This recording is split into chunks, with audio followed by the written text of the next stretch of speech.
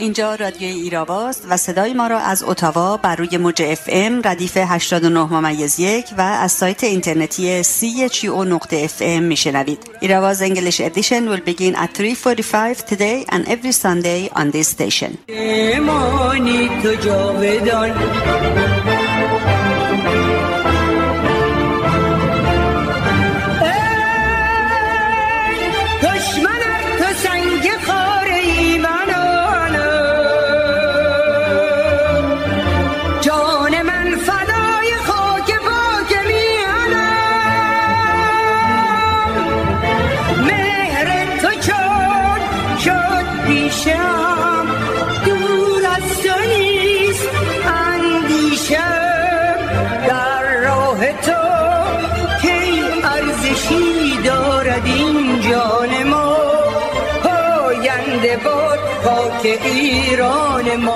دوباره نه، همیشه سرزمین من پر است از شکوفه های پرپر و صدای وحشی گلوله ها.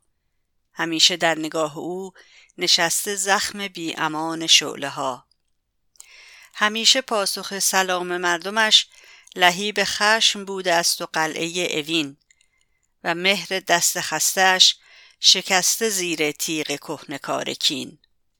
دوباره نه، همیشه چشم خالی از خیال و خواب من در انتظار رویش ستاره هاست که پر کنند آسمان خانه‌ام. همیشه مانده چشم بیقرار من در انتظار مهربانی نگاه ماه که بشکفد به ظلمت شبانه‌ام.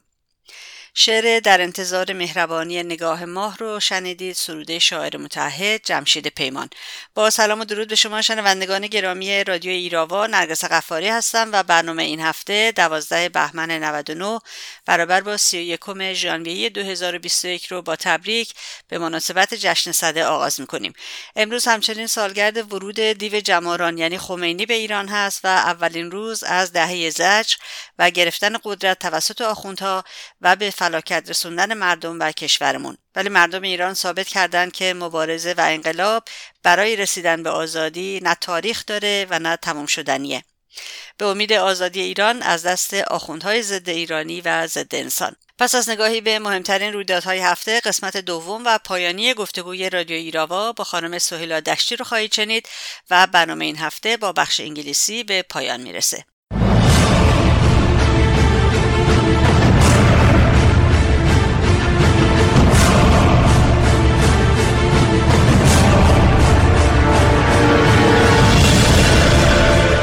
به نقل از سایت CTV نیوز تا روز پنجشنبه 28 ژانویه برابر با 9 بهمن از 766,103 کیس مثبت کرونا در کانادا 689,419 تن بهبود یافته و 19,664 تن جان خود را از دست دادند.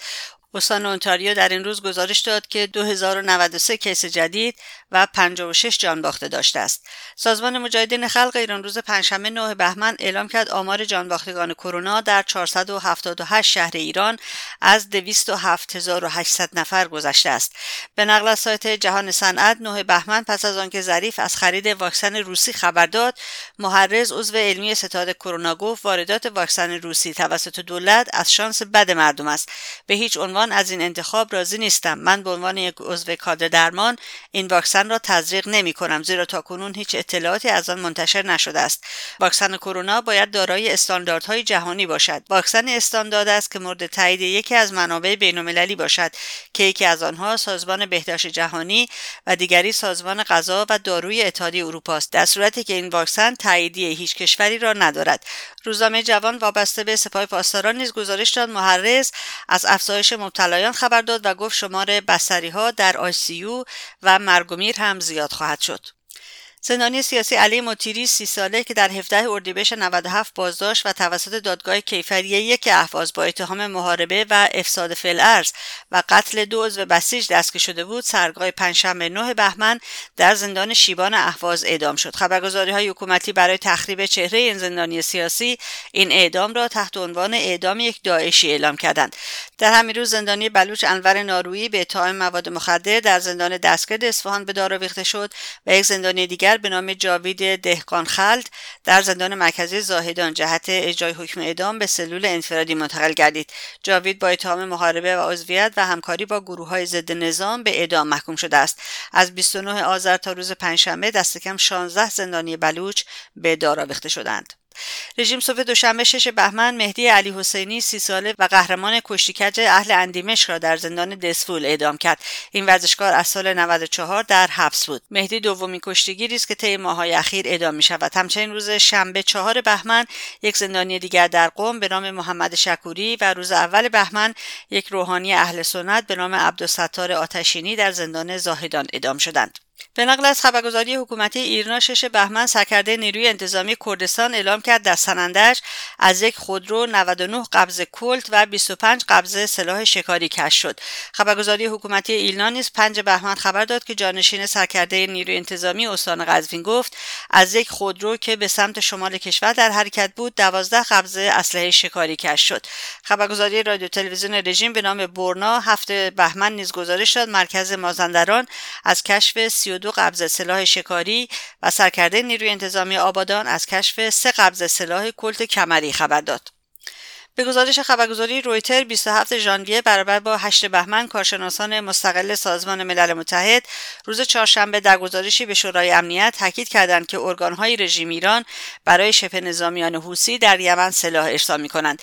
بنا به گزارش آنها اعلام کردند شواهد بیشتری در دست دارند که نشان می‌دهد نهادهایی از داخل رژیم ایران برای شبه نظامیان حوثی سلاح و مهمات ارسال می‌کنند. هایکو ماس وزیر خارجه آلمان در آستانه نشست وزرای خارجه عضو اتحادیه اروپا گفت تنها در سایه همکاری کشورهای غربی اهدافی مانند ممانعت از دستیابی رژیم ایران به سلاح هسته‌ای امکان پذیر است. وی با استقبال از سخنان جو بایدن رئیس جمهور آمریکا گفت ما بسیار خوشحالیم که جو بایدن می‌خواهد ایالات متحده آمریکا را به عنوان یک شریک قابل اعتماد برای صلح به صحنه بین‌المللی برگرداند. ما یعنی کشورهای عضو اتحادیه اروپا و آمریکا فقط در کنار هم می‌توانیم به اهدافمان از جمله ممانعت کردن از دستیابی رژیم ایران به سلاح‌های هسته‌ای برسیم. همچنین مارک دوبوویتز مدیر اجرایی بنیاد دفاع از دموکراسی‌ها روز چهارشنبه 8 بهمن در توییت خود نوشت بلینکن وزیر خارجه جدیداً تایید شده به کنگره متعهد شد که دولت بایدن تحریم‌ها علیه تروریسم رژیم ایران را لغو نخواهد کرد. 6 بخش کلیدی و بالغ بر 320 نهاد مرتبط با تروریسم و سپاه پاسداران در لیست قرار دارند. اخباری از سایت کمیسیون زنان شورای ملی مقاومت ایران. فعال مدنی صبا کردافشاری که در حال حاضر در زندان قرچک محبوس میباشد از بند 8 به بند 6 جایی که زندانیان متهم به جرائم خشن نگهداری میشوند با حمله ماموران مرد و زن و با کوبیدن باتوم و شوکرهای خود به در و دیوارهای زندان منتقل شد. این فعال مدنی در حال گذراندن 24 سال محکومیت خود به خاطر اعتراض به حجاب اجباری است. ماموران صبا را که در حال هواخوری بود از موهایش گرفته و روی زمین کشیدند و از بند خارج کردند. زندانی سیاسی گلرخ ایرایی بعد از بازگشت به قرچک بعد از 43 روز بازجویی در بند 2 الف زندان اوین یک شنبه شب 5 بهمن از زندان قرچک به زندان آمل تبعید شد. شهر آمل در استان مازندران دارای یکی از بالاترین آمار فوت در اثر ویروس کرونا میباشد. گلرخ ایرایی و همسرش آرش صادقی 3 آبان 95 در حمله به منزلشان بازداشت و بدون دریافت احضاریه کتبی به زندان اوین منتقل شدند. گلرخ به اتهام تبلیغ علیه نظام به 1 سال حبس و به اتهام توهین به مقدسات از طریق نوشتن یک کتاب منتشر نشده علیه سنگسار به 5 سال حبس محکوم شد. زندانی سیاسی آرش صادقی که از سرطان رنج میبرد بدون رسیدگی درمانی مورد نیاز خود در حال گذراندن 19 سال حبس در زندان گوهردشت کرج میباشد. فاطمه مصنع 53 ساله از مرداد ماه تاکنون از خونریزی روده رنج میبرد ولی مسئولین زندان اوین از معاینه وی توسط پزشکی قانونی و اعطای مرخصی استعلاجی خودداری کردند. وی به بیماری کولیت روده و سردرد میگرن عصبی دچار میباشد. مسئولین زندان اوین از تقبل هزینه‌های درمان وی نیز خودداری میکنند. خانواده او هر 50 روز یک بار داروهای او را تهیه و به زندان تحویل میدهند. فاطمه مصنع و همسرش حسن صادقی و 2 فرزندشان در روز 9 بهمن 1991 در حالی که در منزلشان مراسم تحریم پدر آقای صادقی را برگزار می‌کردند دستگیر شدند. پدر آقای صادقی عضو سازمان مجاهدین خلق ایران بود و تازه فوت کرده بود. خانه آنها پلم شد. دختر آنها پس از گذشت 3 روز و پسرشان نیز که زیر سن قانونی بود پس از حدود 1 ماه و نیم بازداشت و بازجویی از زندان آزاد گردیدند. خانم مصنع و همسرش هر کدام به 15 سال حبس محکوم می‌باشند. رسانه حکومتی عصر ایران 6 بهمن خبر داد که 5 کولبر کرد در نواحی مرزی ایران و ترکیه در برف و سرما جان باختند. این کولبران از اهالی روستای کوران ارومیه بودند که 6 روز پیش در خاک ترکیه با سقوط بهمن مفقود شده بودند. تنها ظرف سال جاری 35 تن از کولبران کرد در حوادث طبیعی به شدت مصدوم شده و یا جان خود را از دست دادند. کانون‌های شورشی در آستانه سالگرد انقلاب ضد سلطنتی 57 در تهران، نیشابور و مشهد با نصب عکس‌های مریم و مسعود رجوی به قیام به دست ارتش بیکاران و گرسنگان نوید دادند. و چند خبر اعتراضی. روز پنجشنبه 9 بهمن غارت شدگان مؤسسه کاسپیان نسبت به عدم تصفیه مطالباتشان مقابل ساختمان هیئت تصفیه فرهنگیان عضو تعاونی مسکن فرهنگیان شهرستان نورآباد در مقابل این تعاونی روز چهارشنبه 8 بهمن دستفروشان خیابان فردوسی سنندج مقابل استانداری رژیم در این شهر دانشجویان دانشکده دندانپزشکی دانشگاه علوم پزشکی تبریز با حضور در محوطه دانشکده نسبت به برنامه‌های آموزشی و نحوه برگزاری امتحانات دانشکده مردم چهارمحال بختیاری به دلیل حل نشدن مشکلات آب و عدم اجازه برداشت آب، سهامداران بورس و مالباختگان نسبت به افت شدید قیمت‌های سهام بورس و از دست دادن سرمایه‌هایشان مقابل ساختمان اوراق بهادر در تهران با شعارهای مرگ بر این دولت مردم فریب و روحانی استعفا و روز دوشنبه 6 بهمن کشاورزان اصفهانی همراه با خانواده‌های خود در میدان خراسگان تجمعات اعتراضی برگزار کردند. این بود نگاهی به مهمترین رویدادهای هفته. برای دسترسی به پادکست برنامه‌های ایراوا به وبسایت ما RadioIrava.com مراجعه بفرمایید و رادیو ایراوا رو هم در شبکه‌های اجتماعی یوتیوب، فیسبوک، توییتر، تلگرام و اینستاگرام دنبال کنید. لطفاً ایستگاه رادیویی CHU رو هم در توییتر و فیسبوک دنبال کنید. هرگز نمیشد باورم این برف پیری بر سرم سنگین نشیند چنین من بودم و دل بودم آواز من آواینه هر گوشه میزد تنین اکنون منم حیران ز عمر رفته سرگردان ای خدای من با این تن خسته هزاران ناله بنشسته در صدای من ای عشق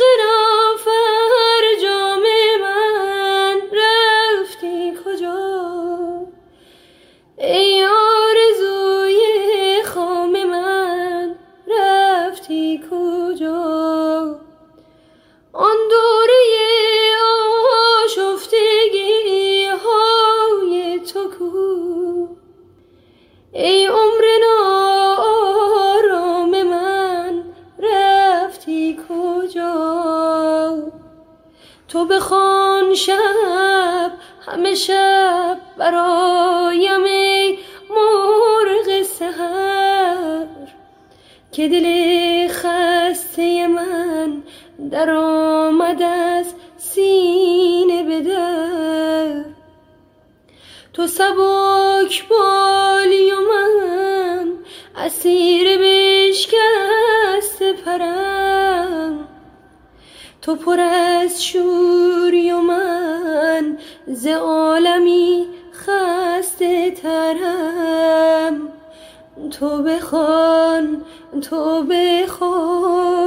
به گوش اهل جهان که خبر شود از شتاب این کاروان. اجرای زیبای فاطمه مهربان رو شنیدیم با آهنگی از زنده یاد مرضیه به نام برف پیری. هفته گذشته و بعد از پخش قسمت اول گفتگوی رادیو ایراوا با خانم دشتی، آموزگار و نویسنده با عنوان زندانی سیاسی کیست و چگونه تعریف می شود، شنوندگانی با ما تماس گرفتند و نکاتی رو یادآور شدند. یکی از نکاتی که دوستان متذکر شده بودند مطرح نکردن نام آقای سعید سنگر که ایشون هم 20 سال در حبس هستند بود. در جواب فقط میتونم بگم که ضبط این گفتگو قبل از انتشار خبر زندانی بودن آقای سنگر انجام شده بود و دلیل خاص دیگری نداشت. نکته دیگر این که یکی از دوستان قدیمی و نزدیک زندانی سیاسی غلامحسین کلبی با ما تماس گرفتند و اطلاعات زیادی درباره این زندانی سیاسی در اختیار رادیو ایراوا گذاشتن که ازشون بسیار متشکرم و همینطور توجهشون به این برنامه. ایشون در ضمن تاکید کردند که آقای کلبی حدود 27 سال هست که زندانی است و به همین دلیل قدیمی ترین زندانی سیاسی ایران به حساب میان. خب همونطوری که همگی اطلاع داریم با توجه به سانسور شدید خبری آخوندها در مورد زندانیان، چه اونایی که با جرایم عادی در زندان هستند و چه سیاسی، باید این رو در نظر گرفت که انتشار هر خبری و به خصوص اخبار مربوط به زندانیان سیاسی دستبستگی‌های زیادی داره.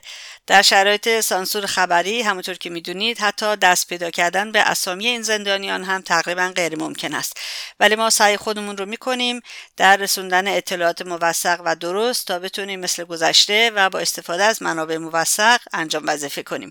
همچنین از دوستانی که وقت میگذارن و برنامه‌های رادیو ایراوا رو گوش میدن صمیمانه سپاسگزارم.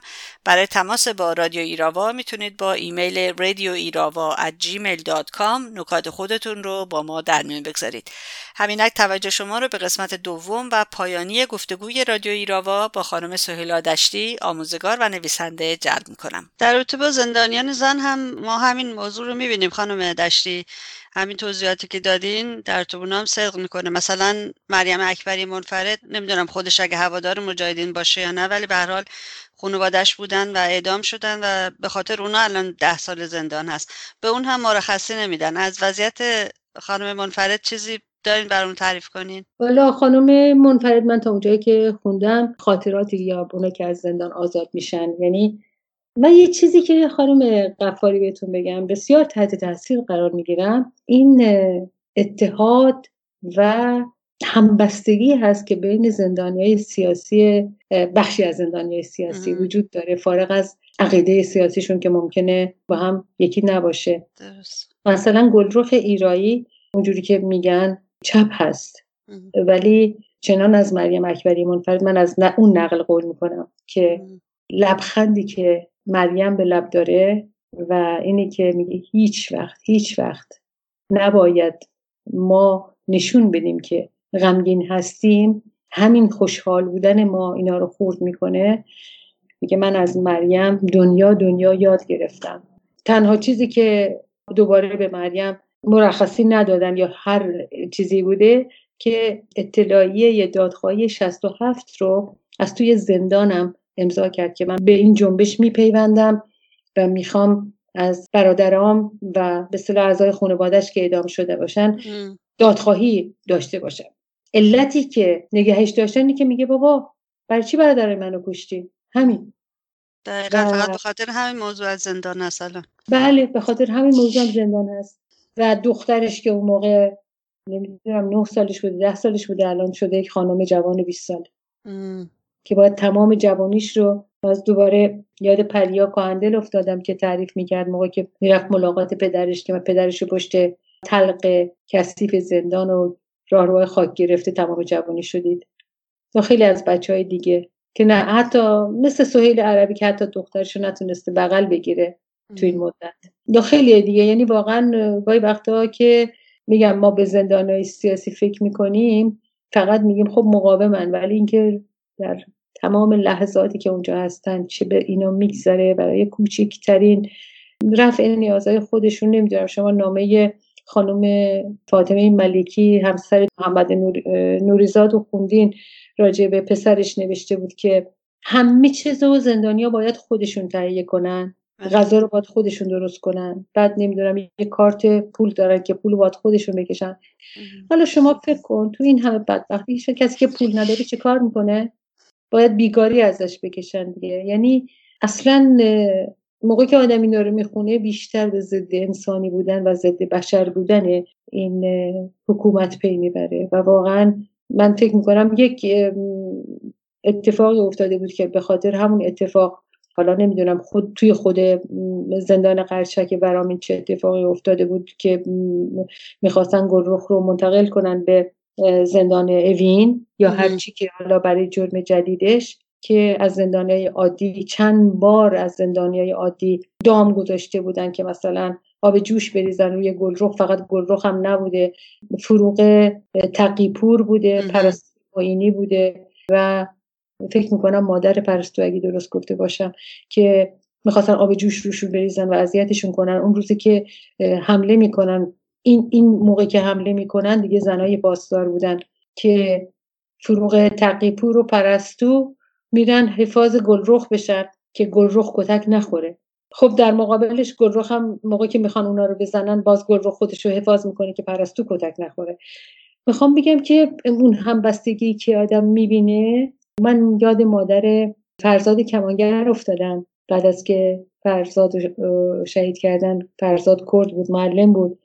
توی خونه مادرش، یعنی اتاقی که مادرش نشسته بود، عکس علی سارمی بود که به عنوان کسی که به فرزاد خیلی کمک کرد زندان اونجا گذاشته بودن. یعنی اون چیزایی که بیرون از ما، یعنی شاید ما فکر میکنیم که صد کرد بودن، سنی بودن، نمیدونم مذهبی بودن یا مذهبی نبودن، هوادار مجاهدین بودن یا نبودن، فکر میکنیم برای ما. بعضی وقتا فکر میکنن بعضیا که نمیشه، ولی اونجا که زیر فشار نظام ضد بشری هستی، ببینین اینا چقدر قشنگ دست به دست هم میدن. خاطرات فرزاد مددزاده از زانیار و اون دو کرد دیگه که شهید شدن آنچنان انگیزاننده هست که آدم میگه خب ما میتونیم که اگر که اعتقاد داشته باشیم به اینی که اتحاد باید یک سمت و سویی داشته باشه، با هم متحد بشیم.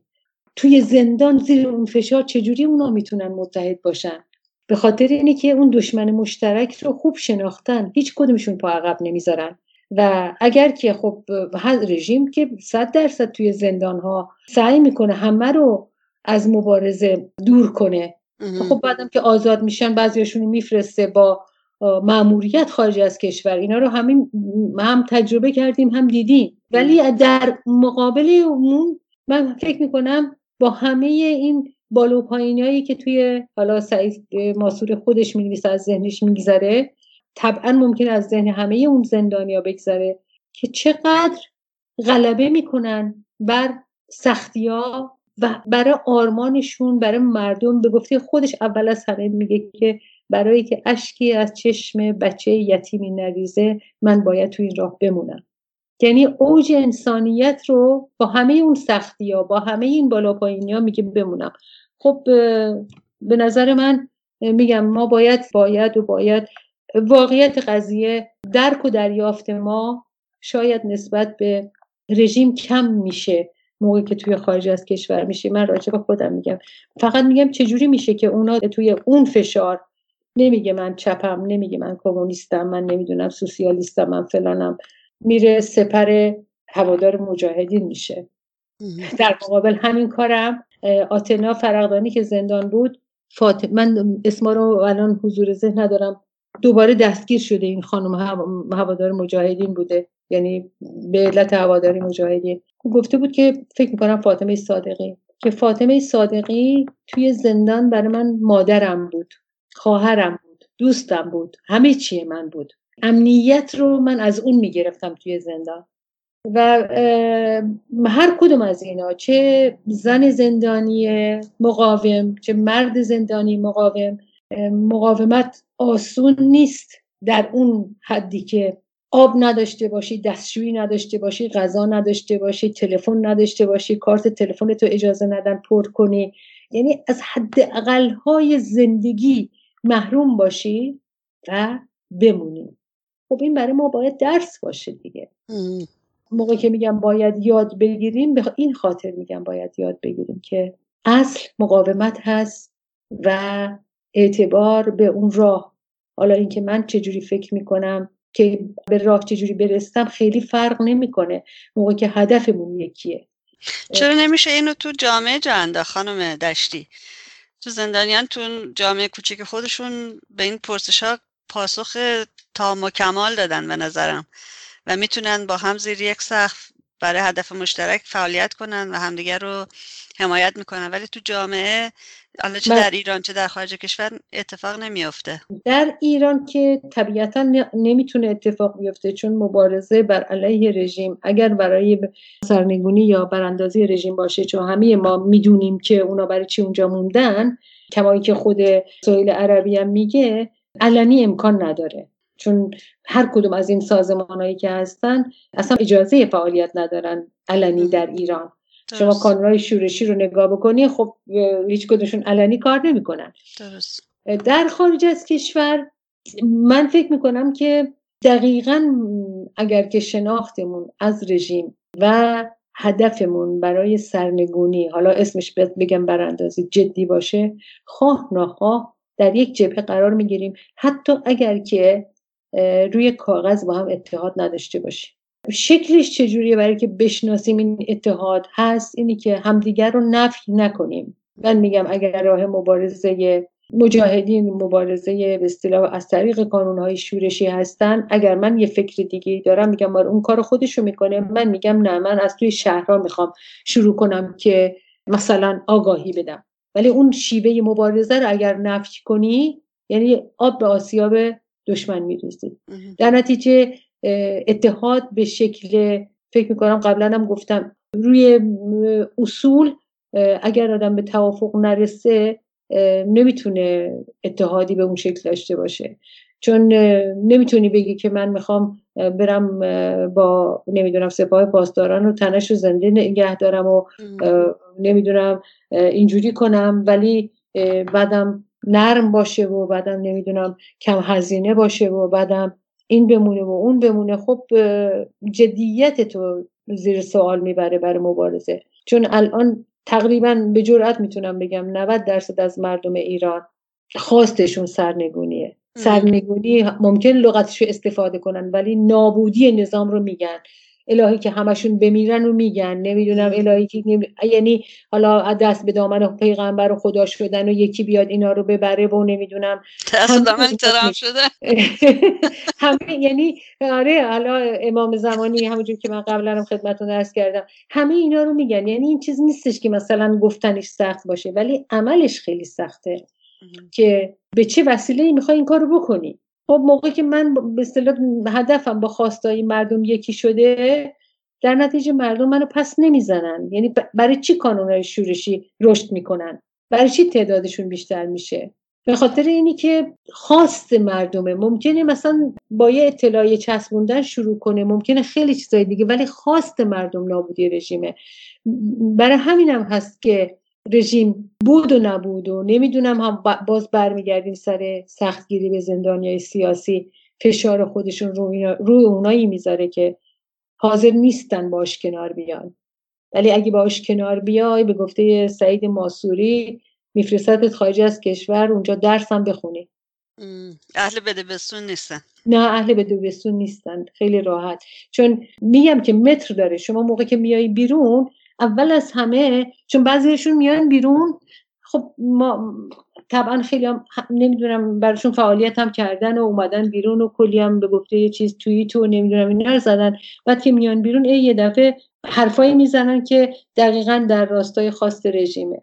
یعنی مردمم دیگه فهمیدن کم کم که بعضی از زندانیا که به اسم زندان سیاسی هستن، اینا میخوان یک اعتباری بگیرن که بر حسب اون اعتبار مبارزه رو خدشه دار کنن. یعنی فکر نمی‌کنید دلیل دیگرش همون بده بستون هایی است که با رژیم دارن؟ خب طبعا. یعنی خب اون موقع که همین که شما راجع به بهروز جاوید تهرانی گفتین، فکر میکنم اون قسمتش که گفته بود که برو کار سیاسی تو بکن، هر حرفی هم دلت بخواد بزن، ما باید کاری نداریم. حتی گفته بود پاسم خودمون بهت میدیم برو. بله. که گفته بود باید چه کار کنم؟ گفت کنار 4 تا فوش هم مثلا به مجاهدین بده. خب این خودش گفت. ولی ما دیدیم که اومدن بیرون. نمیدونم این نوار سهیل عربی رو شنیدین شما؟ بله. میخواستم الان در رابطه با همین صحبت کنیم با هم. بفهم. شما صحبت کردید از اقدامات رژیم که میخواد زندانیان سیاسی رو به زانو در بیاوره و در همین راه از روش‌های زیاد استفاده میکنه. یکیش هم همین موضوع هست که این نوار رو من گوش دادم، این صحبت‌های آقای سهیل عربی رو در رابطه با افرادی که رژیم میکاره برای زندانیان سیاسی که یا ازشون اطلاعات بگیره، نمیدونم، یا به هر حال اونا رو بکشه به نحوی. میخواستم دلیلش رو بدونم که چرا رژیم توی زندان، تو شرایط بسیار سخت، باز هم احساس ناامنی میکنه از این زندانیان و با فرستادن جاسوس و یا افراد دیگری قصد ضربه زدن به این زندانیان رو داره. خب رژیم من فکر میکنم که از این کار به اصطلاح همین پرونده سازیایی میکنه که باعث بشه که اونایی که مقاوم هستن در هر حال نگهشون داره که از زندان نتونن آزادشون کنن. بیشتر اینه روی اونایی که مثلا کار میکنه. اون کسی هم که دستگیر شده، مثل کسی که آریو برزنی که اسمشو میبره سهیل عربی توی این نوار، حتما نقطه ضعف از خودش نشون داده. من یه چیز دیگه هم فکر میکنم، من الان به ذهنم رسید. ببینین موقعی که یکی تباب میشه یا در خدمت رژیم میره یا اینکه خط و خطوط رژیم رو پیش میبره، خب ضربه اصلیش به خود مردم ایران میخوره یا اینکه مثلا به اونایی که تو زندان هستن. ولی از اونجایی که ما تو خارج از کشورم به هر حال ایرانی‌ها خیلی فعال هستن، بخش زیادشون، من فکر میکنم که یک موج شاید بی‌اعتمادی، ناامیدی رو بخواد توی مثلا ذهن ما ایجاد کنه که ببینین اینی که اینقدر مثلا توهم بیشتر، اینی که اینقدر براش نیرو میذاشتین که مثلا حالا 10 تا طوفان توییتری گذاشتین، نمیدونم این کاری کردین اون کاری کردین، این نفر خودمونه. اولم رو نمیکنه، یواش یواش مثلا اینا رو بشن. خب بعضیاشون آدم میشناخت دیگه، از اون موقع که تو خود ایران بودن میدونست که مثلا این طرف به اسم اصلاح طلب از اولم توی دم و دستگاه رژیم بوده، بعدم اصلا سر صداشون میخوابه، گم میشن، معلوم نیست کجا رفتن. مثلا پیمان عارف زندانی بود، بعد آزاد شد، فرار کرد رفت ترکیه، یه مدت ترکیه بود، بعد ترکیه گرفتنش گفتن وای میخوام بدنش ایران، بعد گفتن رفته لبنان، الانم هیچ خبری ازش نیست. ولی خب در تمام مدتی که بود، در تمام چیزایی که بود، این بحث مبارزه نرم و نمیدونم اینا رو داشت پیش می‌برد، یا اینکه تا هر موقعم که فرصت میکرد که مثلا چیزایی بنویسه که در رد خط و خطوط مقاومت در مجموع باشه، مقاومت جدی در مقابل رژیم باشه. یا کسای دیگه که اسم میبره، چون مثلا توی همین نوار از پسری اسم میبره به اسم امین انوری که من نمیدونم یادتون هست که مادر این امین انوری موقع که پسرش رو گرفته بودن چند تا فیلم ازش می اومد بیرون که داد و فریاد میکرد که پسرمو آزاد میکنم. کنار دست آقای ملکی بود و نوریزاد، اون روزایی که چند سال پیش خانمی بود روسری سرش بود و اینا، که خیلی خیلی سر و صدا شد که این به اصطلاح خانم من بچه‌مو از حلق میگه، بقیه سعی کردن ساکتش کنن، بچهش آزاد شد و آمد ترکیه. بعد من یه مقاله نوشته بودم راجبه، فکر میکنم مال 3-4 سال پیشه، راجبه روزی بود که ما توی پاریس تظاهرات داشتیم، روز بسیار سردی بود، توی همین ماه ژانویه بود فکر میکنم یا اوایل فوریه، که روحانی آمده بود پاریس. بعد تظاهرات ما عکسای شاهرخ زمانی رو داشت، عکسای غلامرضا خسروی رو داشت، آمده بود رو فیسبوک من نوشته بود مجاهدین بلدن شهید دزدی بکنن، اینا هیچ کدومشون نبودن، من مجاهدین که تو زندان بودن رو دوست داشتم ولی شماها فلانی. خب خود پسره نوشته بود، امین انوری یا مادرش؟ آره خود پسره نوشته بود. خب حالا اون که آدم فکر میکنه که یه لحظه، خب تو که اولیش نیستی آخریش هم نیستی، ما هم دیدیم، یعنی همون اندازه که تو فکر میکنی یه کار خیلی مهم میکنی، ما کارهای مهم شما رو خیلی دیدیم که آمدن بیرون و شروع میکنن دیگه. کسایی بودن توی زندان که کتابم نوشتن اومدن بیرون دارن همون حرفا رو میزنن، خیلی هم توی رادیو تلویزیون ها میبرنشون، بعدم برای خودشون به عنوان عضو سابق و یا نمیدونم هوادار سابق خیلی دم و دستگاه دارن. خب میگم اگر که شیوه مبارزه رو قبول نداری ولی نفی مبارزه رو نمیتونی داشته باشی. نفی مبارزه یعنی به دام رژیم افتادن. میگه من این شیوه رو قبول ندارم. میگم خیلی خوب، شیوه خودتو برو، چون راه خیلی بازه، رژیم خیلی چیزه، ما این شیوه رو میریم. ولی اگر که بگی این شیوه مثلا غلطه و نمیدونم باعث فلان میشه و اینجوری میشه و اونجوری میشه، راه باید مدنی باشه، خب دیگه اون موقع است که میگی بله مدنی یعنی که خودش خود به خود از بین بره و نمیره. البته کاری که رژیم میکنه کار تازه ای نیستش که مثلا جاسوس دو جانبه داشته باشه یا تو همین به اصطلاح جناح‌های مختلف و اینا. خب شیوه‌های جدیدش هم دوباره ما یاد گرفتیم، یا شیوه‌های اخیرش رو هم دوباره دیدیم از طریق فرستادن زن و نمیدونم پول و همه چی تا هر جا که میتونه برای نگهداری، چون اصل اول رژیم حفظ خودشه. برای این حاضر هر کاری بکنه، هر کاری. خانم غفاری، تو ذهن من و شما که آدمای عادی هستیم محدوده. ما هر کاری من بخوام بکنم، مثلا واقعا توی ذهنم اگر بخوام هر کاری بکنم نمیتونم شکنجه کنم، هر کاری بخوام بکنم نمیتونم آدم بکشم. به خاطر همین میگم محدوده. یعنی ذهن ما با ذهن ضد بشری همخوانی نداره، درست مقابل همه.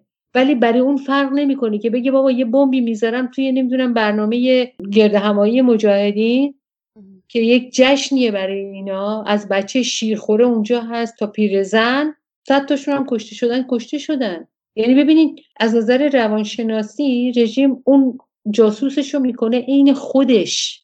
ما با این همچین آدمایی طرف هستیم. در مقابل از اونجایی که میگم مبارزه و مقاومت مشروعیت داره، با سعید ماسوری ها، با مجید اسدی ها، مریم اکبری منفرد ها، فاطمه مصنا و همه اونه که من الان حضور ذهن ندارم، با اونا رشد میکنیم. بگیم اگر میشه در مقابل اون فشار مبارزه کرد و مقاوم بود، خب منی که خارج از کشورم که مسئولیتم سنگین تر میشه، چون اصلا اون فشار رو ندارم. از امکاناتی که اینجا هست استفاده کنم که بتونم صدای اون مردم باشم خارج از کشور. دلیل بودن ما اون موقع مشروعیت پیدا میکنه، نه اینکه منم برم دنبال نمیدونم، که امیدوارم هیچ وقت اینجوری نشه، دنبال همون چیزایی که مثلا بهش میگن زندگی عادی معمولی. بر ما حرام باد. من خودمو میگم، واقعیت اینه که با هر خبری، با هر اتفاقی که توی ایران میفته، الان بحث کرونا هست، بحث نمیدونم، من با یکی از آشنامون حرف میزدم، میگفتش که سهیلا من نمیدونم این حرف آخر خامنه ای رو چجوری توی ذهنم جا بدم. گفتم کدومش شد؟ میگه گفته همین که گفت پاکستان ممنوع وارد شد، نباید بیاد. میگفت یعنی مرزی هست. ببین اون داره به من میگه، من میترسیدم مثلا باش، چون تو ایران زندگی میکنه، مرزی هست که اینا نگذرونده باشن. خب ما با همچین نمیتونم بگم، چون اینا هم شکل و قیافه انسان رو دارن، با همچین موجوداتی طرف هستیم که هر کاری میکنن برای باقی ماندنش. خب این از وظیفه ما گفتین شما. من می‌خواستم این سوال بذارم برای آخر بحثمون، ولی جواب دادین اینو. ولی یه سوال دیگه که دارم خانم دشتی، در رابطه با همین نواری که با هم صحبت کردیم که آقای سهیل عربی توضیح میدن در رابطه با جاسوسانی که در بین زندانیان هستن در داخل زندان، فکر میکنین افشای این گونه افراد چه فایده‌ای داره برای منی که در زندان نیستم و بیشتر برای خود زندانی سیاسی که زیر شکنجه هستن و در معرض خطر هستن و ممکنه این کار اونها رو در معرض خطر بیشتری قرار بده؟ چه فایده‌ای داره برای اونا؟ این 2-3 نفری که اسمشون رو آورد از زندان اومدن بیرون، یعنی توی زندان نیستن. از اون طرف هم خب من فکر میکنم زندانیای سیاسی ما از هوش و ذکاوتی برخوردار هستن که بدونن رژیم در هر حال بین همون اندازه که میخواد خوردشون کنه با شکنجه و اینا، راههای تطمیع یا اینکه مثلا برشون گردونه هم داره. یعنی اونا هم همین دیروز بود که دادگاه مجدد آقای امیرخیزی و مجید اسدی و یکی دیگه از دوستاشون به اصطلاح میخواست تشکیل بشه که مجید اسدی به علت به اصطلاح اعتراض اصلا به این که برای چی دادگاه دیگه تشکیل میدین نرفت توی دادگاه شرکت کنه. مجید اسدی مثلا تا اونجا که تونسته باشه، حالا چقدر بدنش درد داره نمیدونم، استخونای کمرش از بین رفتن، خیلی به اصطلاح خورد شده از نظر چشم و اینا، ولی هر کلمه‌ای که می‌نویسه، هر چیزی که بیرون میاد از زندان به اسم اون پر از انگیزه برای ما هست. یعنی خریدن همچین آدمی یا شکوندن همچین آدمی برای رژیم خیلی ساده نیست، به خاطر که تمام سعیاشو کرده. و یه جمله از توی یکی از نامه‌هاش که پارسال اومد بیرون نوشته در ارتباط با سالگرد قتل عام زندانیان سیاسی سال 67، یک جمله خیلی قشنگی میگه: طغیان علیه قوانین جهان و اجتماع در آغاز با طغیان علیه خویشتن آغاز می شود. آن غریزه حیوانی سرکشی که بر آن است تا گوهر انسانی را در آدمی قتل عام کند، از انسان تنها یک ابلیس می آفریند. این حرفا از کسی میاد که میگه بهش میگه شیطان، به اصطلاح حکومت میگه شیطان. اونا اینا رو میخونن، میدونن که طرف چی داره بهشون میگه. در نتیجه برای اون مبارزه براش اصله. میگه سال 67 یا نسل بیقراری بودن که بر پای ابلیس سجده نکردند، سبکسار رفتند و بردار بلند فدا بوسه زدند تا بدین انسان تیر بر فرق بتی فرو دارند که آرمان آزادی خواهی یک خلق را به یغما برده بود. به درستی که کلمات امروز با حماسه آن نسل معنا می شود و در جای واقعی خود می نشیند. آنان بی تردید آبروی ایران ایرانی‌اند و نسل امروز بر مدار کانون همان نسل شورشگر سال 67 است که در کوچه و خیابان هر شهر می خروشد و بر هویت و آرمانش می بالد و غریو در می دهد که روز داوری نزدیک است. واقعا هر کدوم از این کلمات، اینها به کلمه اعتبار دادن، به مبارزه اعتبار دادن و واقعا هر کدوم. الان من یادم میاد که سعید شیرزاد موقعی که زندان بود، الان آزاد شده، از غلامرضا خسروی نوشته بود، چون سعید شیرزاد هم به اصطلاح از نظر عقیده سوسیالیست یا چپ یا هر چی که نمیدونم، یعنی آنچنان کلمات زیبایی در مورد غلامرضا خسروی به کار برده بود که هر کی دیده بودش عاشقانه دوستش داشت، با هر عقیده و هر مسلکی که بوده توی زندان. خب تعهد ما برای نگهداری هویت مبارزه بیشتر میشه و اینی که حالا میگین که بله که رژیم میخواد که اینا حتما شکنجه میکنه. رژیم تا اون روزی که سر کار هست نه دست از شکنجه برمیداره، نه دست از گروگانگیری برمیداره، نه دست از خفاش فرستادن به اسم پرستو برمیداره.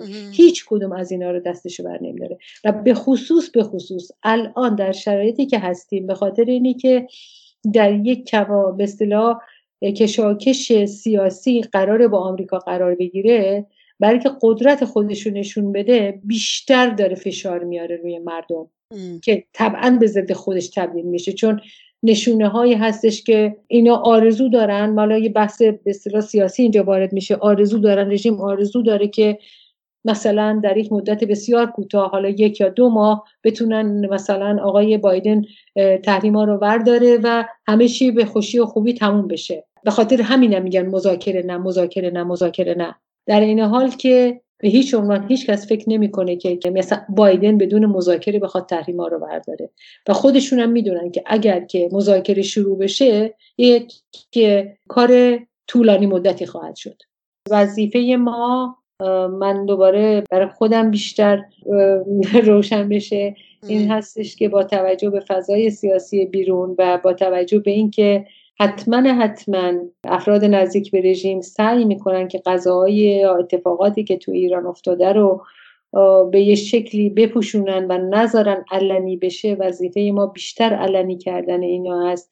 و خوشبختانه حتما خبر دیروز رو شنیدین که این فردی به اسم کاوه افراسیابی که استاد دانشگاه بوده، از طرف وزارت دادگستری آمریکا حکم جلبش صادر شده و دستگیر شده بود به خاطر اینکه نفر رژیم بوده، جاسوس رژیم بود توی آمریکا.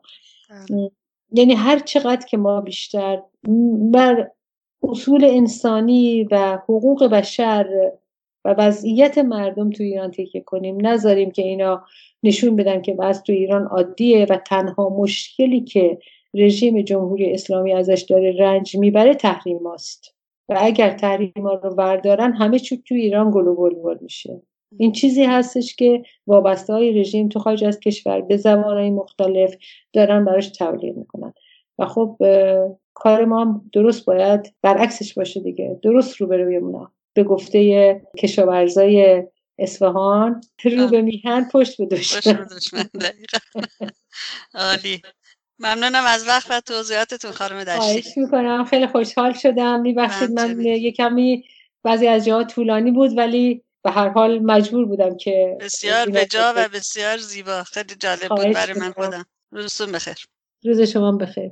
در ضمن میخواستم بهتون بگم که چون بحث مجید اسدی بود و چیزی که نوشته بود راجع به سالگرد شهدای سال 67 قتل عام 67 که خبر بسیار به نظر من خبر بسیار بسیار خوبی هستش که حمید نوری که یکی از بازجوها و یکی از دستاندرکاران قتل عام سال 67 بوده، در اوایل فوریه فکر میکنم دقیقا روزش رو اعلام نکردن، در سوئد به محاکمه کشیده میشه. این اولین باره که یکی از دستاندرکاران قتل عام 67 در خارج از کشور به دادگاه کشیده میشه و فرصت بسیار بسیار خوبی هست برای مردم که از جزئیات این دادگاه به اصطلاح خبر پیدا کنن و متوجه بشن که این مسئله اینقدر مسئله مهمیه، چون یک عده داشتن سوء استفاده میکردن که به اسم خودشون تموم کنن.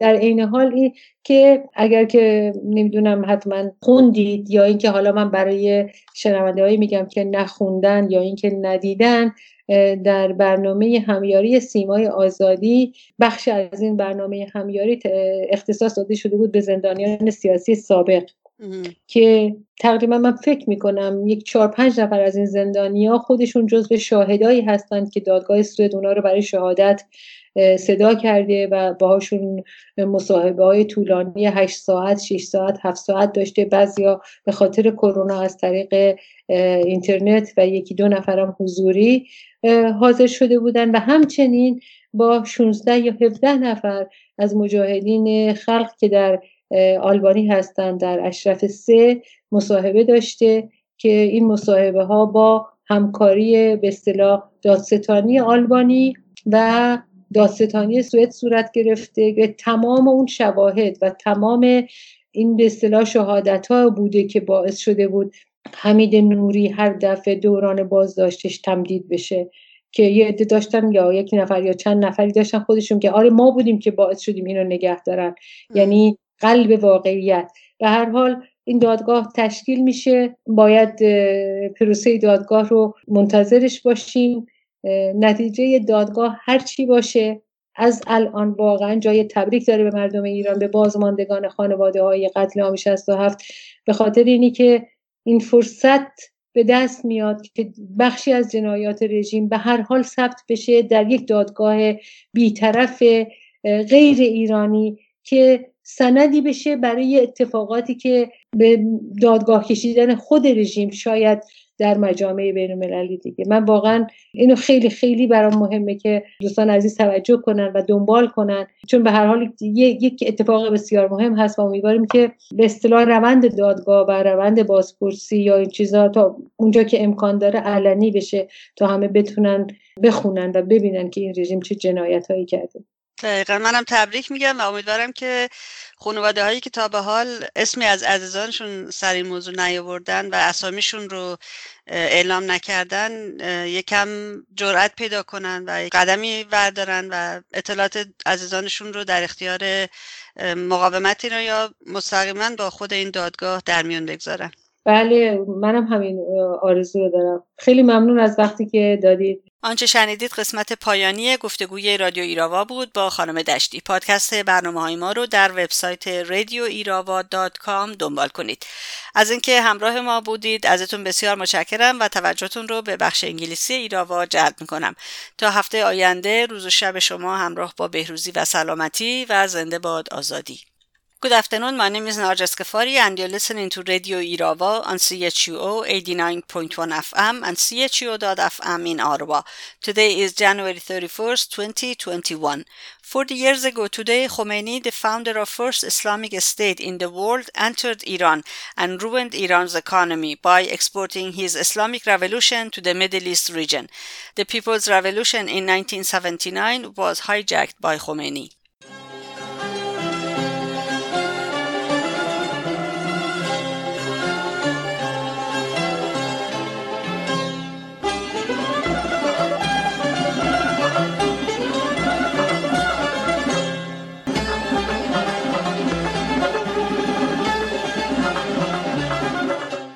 Over 207,800 people have died of the COVID-19 in 478 cities across Iran, according to reports tallied daily by the Iranian opposition People's Mujahideen Organization of Iran, PMOI-MEK, as of Thursday, January 28. Civil activist Sabah Kurdafshari, who is presently incarcerated in the notorious Qarchak prison, has been violently moved from Ward 8 to Ward 6, where inmates convicted of violent crimes are detained. Sabah is serving a 24-year sentence for protesting the mandatory hijab enforced on Iranian women by the ruling mullahs. She was banished from Evin prison to Qarchak on December 9, 2020.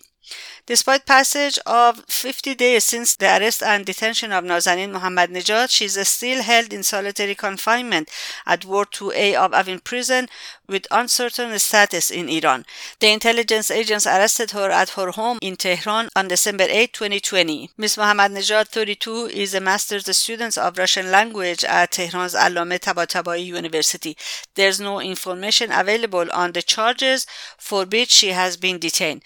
Women's rights activist Tahmine Mofidi continues to be detained in Ward 2A of Evin prison without a standing trial and under uncertain status as well. She is under interrogation by the IRGC, Islamic Revolutionary Guard Corps Intelligence, who arrested her at home in Tehran on January 2, 2021. There is no information on the reason or reasons she has been arrested and detained for. In the meantime, the Revolutionary Court of Tehran sentenced Najmeh Mir-Akhorli to 5 years in prison. This 61-year-old woman was informed of her sentence on January 6 with charges of membership in the illegal group of People's Fadaiyan Organization, the minority. This is while this group has not had any activities in Iran for many years. The branch 28 of the Revolutionary Court of Tehran convened on January 20th and sentenced Shakila Munfared to 6 years in prison. She is charged with propaganda against the state, assembly and collusion against national security, insulting the sanctities as well as insulting the regime's leader and the founder of the regime. Political prisoner Golrukh Irai has been banished to the prison of Amol in Mazandaran province, north of Iran, after returning to Qarchak prison. Golrukh and her husband Arash Sadeghi were arrested at their home on October 24, 2016. Without receiving a written summons, they were taken to Evin prison. She was sentenced to 1 year in prison for propaganda against the state and 5 years for insulting the sanctities through writing an unpublished story about stoning. Political prisoner Fatemeh Musanna remains deprived of urgent medical treatment for more than 5 months. Fatemeh, 53, has been suffering from intestinal bleeding since mid-August. Fatemeh Musanna and her husband Hassan Sadeghi and her 2 children were arrested on January 28, 2013 as they were holding a memorial ceremony for Mr. Sadeghi's father, who was a member of the opposition People's Mujahideen Organization of Iran, PMOI-MEK, and had just passed away. Their house was sealed, her daughter detained for 3 days, and her underage son was detained and interrogated for about 1.5 months. The couple were later sentenced to 15 years in prison each. For more news regarding Iran, please visit RadioIrava.com or go to CHUO.FM and follow the links to our website. And this is it for this edition of Radio Irava, and thank you very much for being with us. We'll be here next Sunday at 3 p.m. our local time on CHUO.FM and CHUO 89.1 FM. Till then, goodbye and bedrood, and as always, long live freedom. Have a great day.